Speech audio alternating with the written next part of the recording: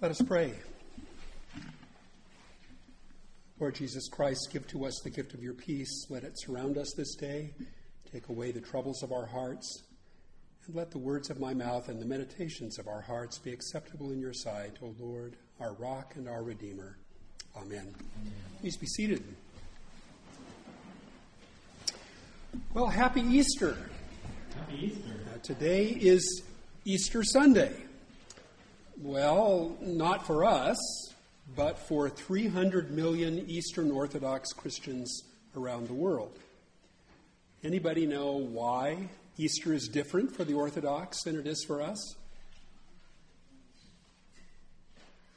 Nobody knows. Well, it's actually pretty complicated, but the short answer is that the Eastern churches still follow the old Julian calendar, while in the West, we Christians adopted a revised calendar, the Gregorian calendar, back in the 16th century.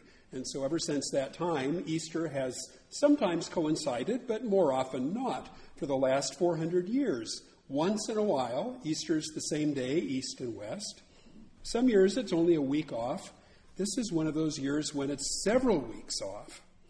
And that leads us to a bit of a disconnect in the Christian world. This past week, if you were an Eastern Orthodox Christian, it's been Holy Week, a time of remembering the passion and death of our Lord. And meanwhile, all of us who are Western Christians have been singing Alleluia for 6 weeks now. Holy Week is long gone, and we rejoice in the resurrection. For us, it's long after Easter.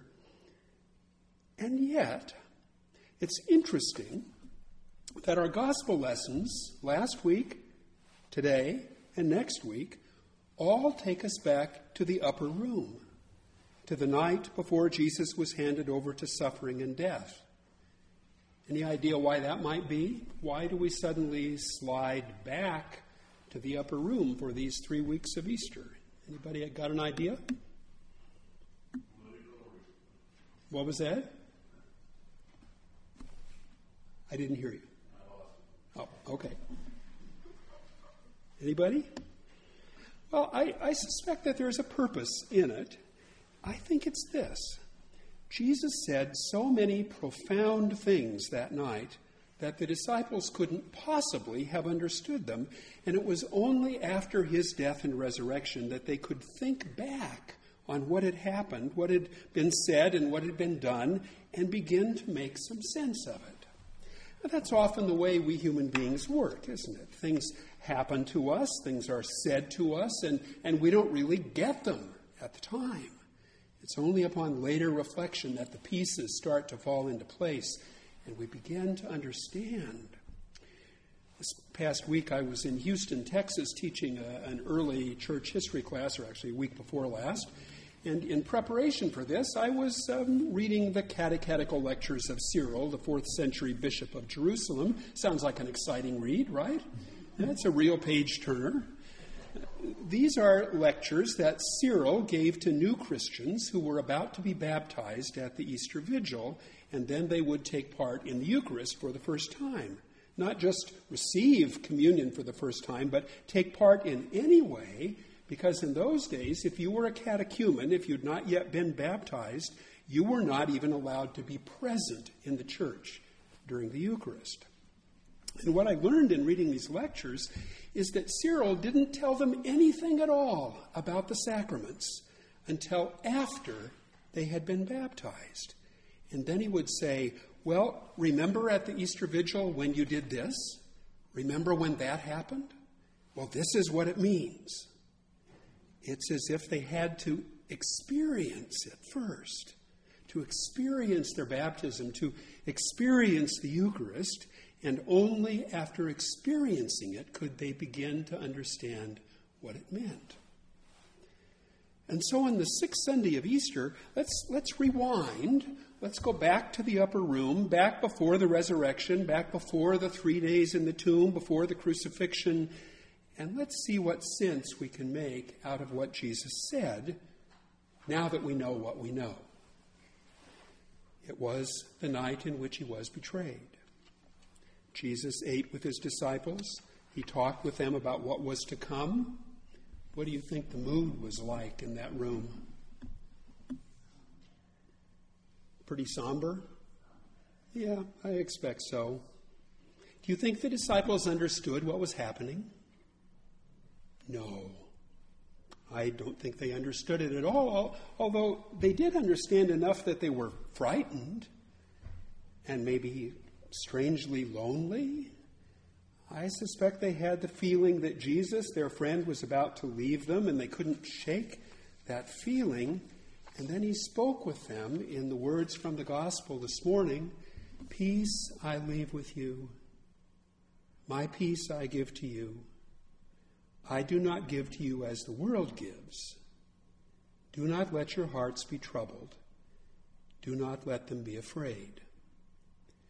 Words about peace. His peace. So what did that mean to the disciples? I doubt they had a clue. But maybe 6 weeks later, they could begin to see a glimmer of what he meant. And what does it mean for us? That's really the question, isn't it? You know, we really have a pretty limited understanding of what peace means. In our language, in our culture, peace is often understood as simply the absence of war, or in one's personal life, it's the absence of conflict or trouble. But the peace of God is very different. When the Bible speaks of peace, it almost always means a positive thing, not the absence of something bad, but the presence of something good.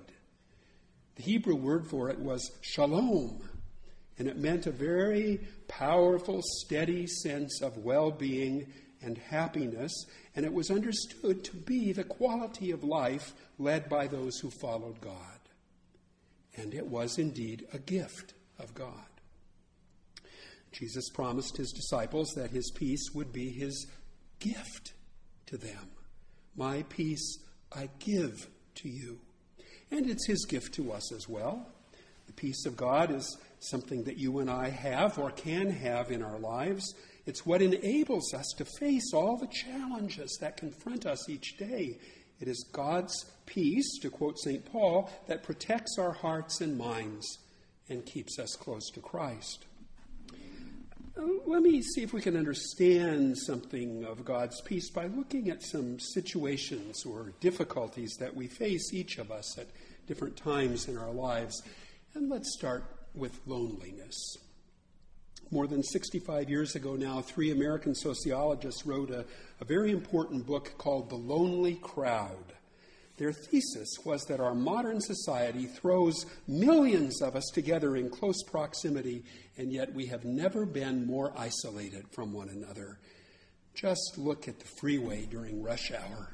Thousands of people going in the same direction on the same road, each one trapped in his own little compartment, not speaking, not smiling, not relating to another human being unless it's a disembodied voice on a cell phone. Another sociologist, Philip Kuhn, did an experiment in which he picked 600 names at random from phone directories all around the country, and he sent all 600 of them Christmas cards.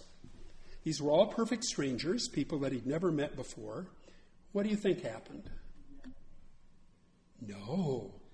He received 117 Christmas cards, most of them with letters telling him all about children and pets and events of the last year.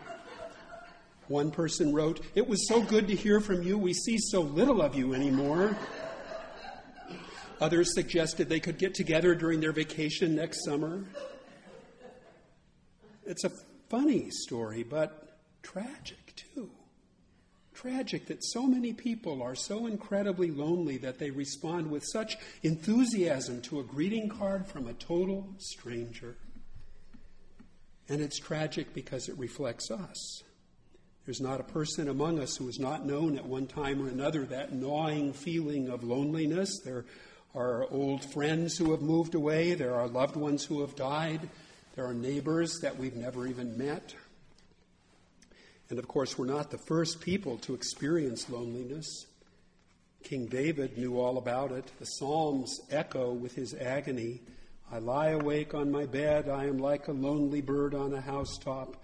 Turn to me and be gracious, for I am lonely and afflicted. And Jesus knew about it.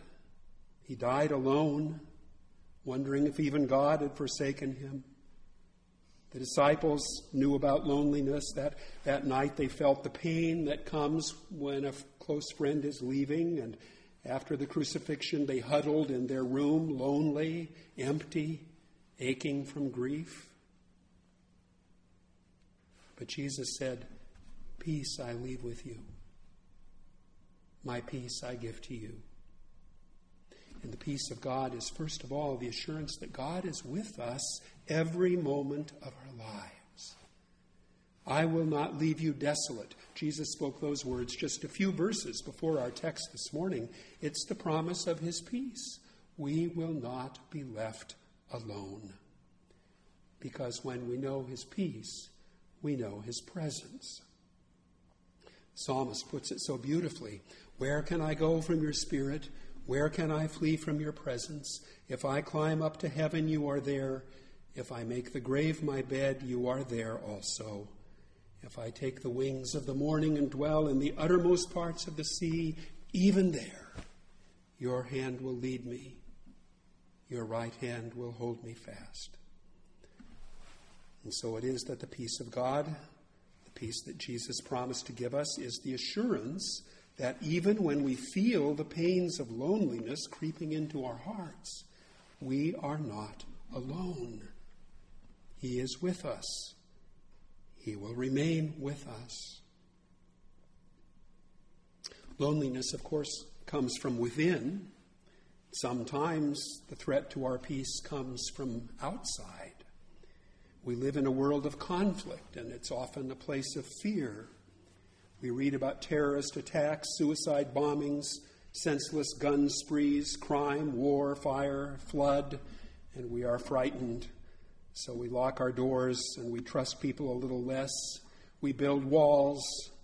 We think we can somehow defend ourselves against all those things that scare us, and so many things in life make us afraid. And again, we're not the first to experience this kind of fear. The psalmist knew it. "Save me, O God, for the waters have come up to my neck. I sink in deep mire where there is no foothold."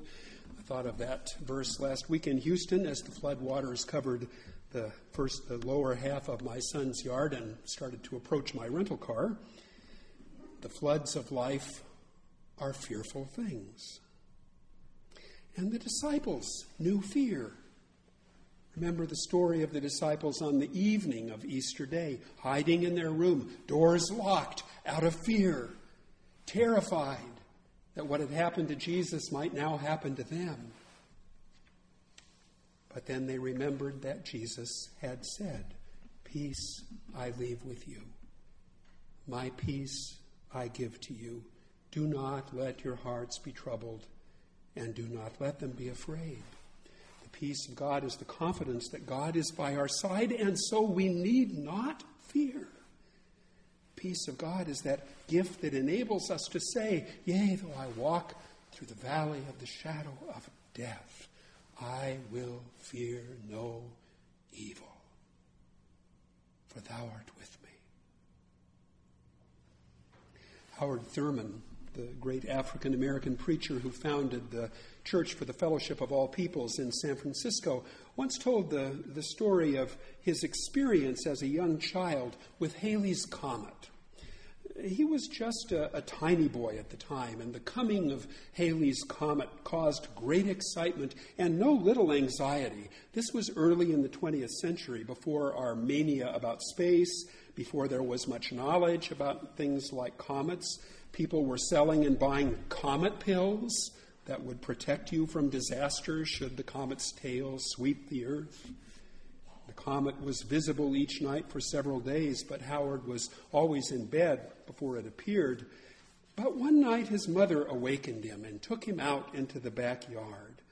And there in the sky, he saw this incredible sight. He was struck with awe, but he was also mindful of all that he had been hearing about the danger of this thing.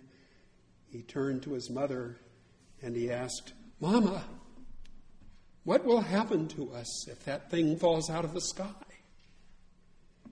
And there was a long pause. And when she didn't answer, he looked up at her.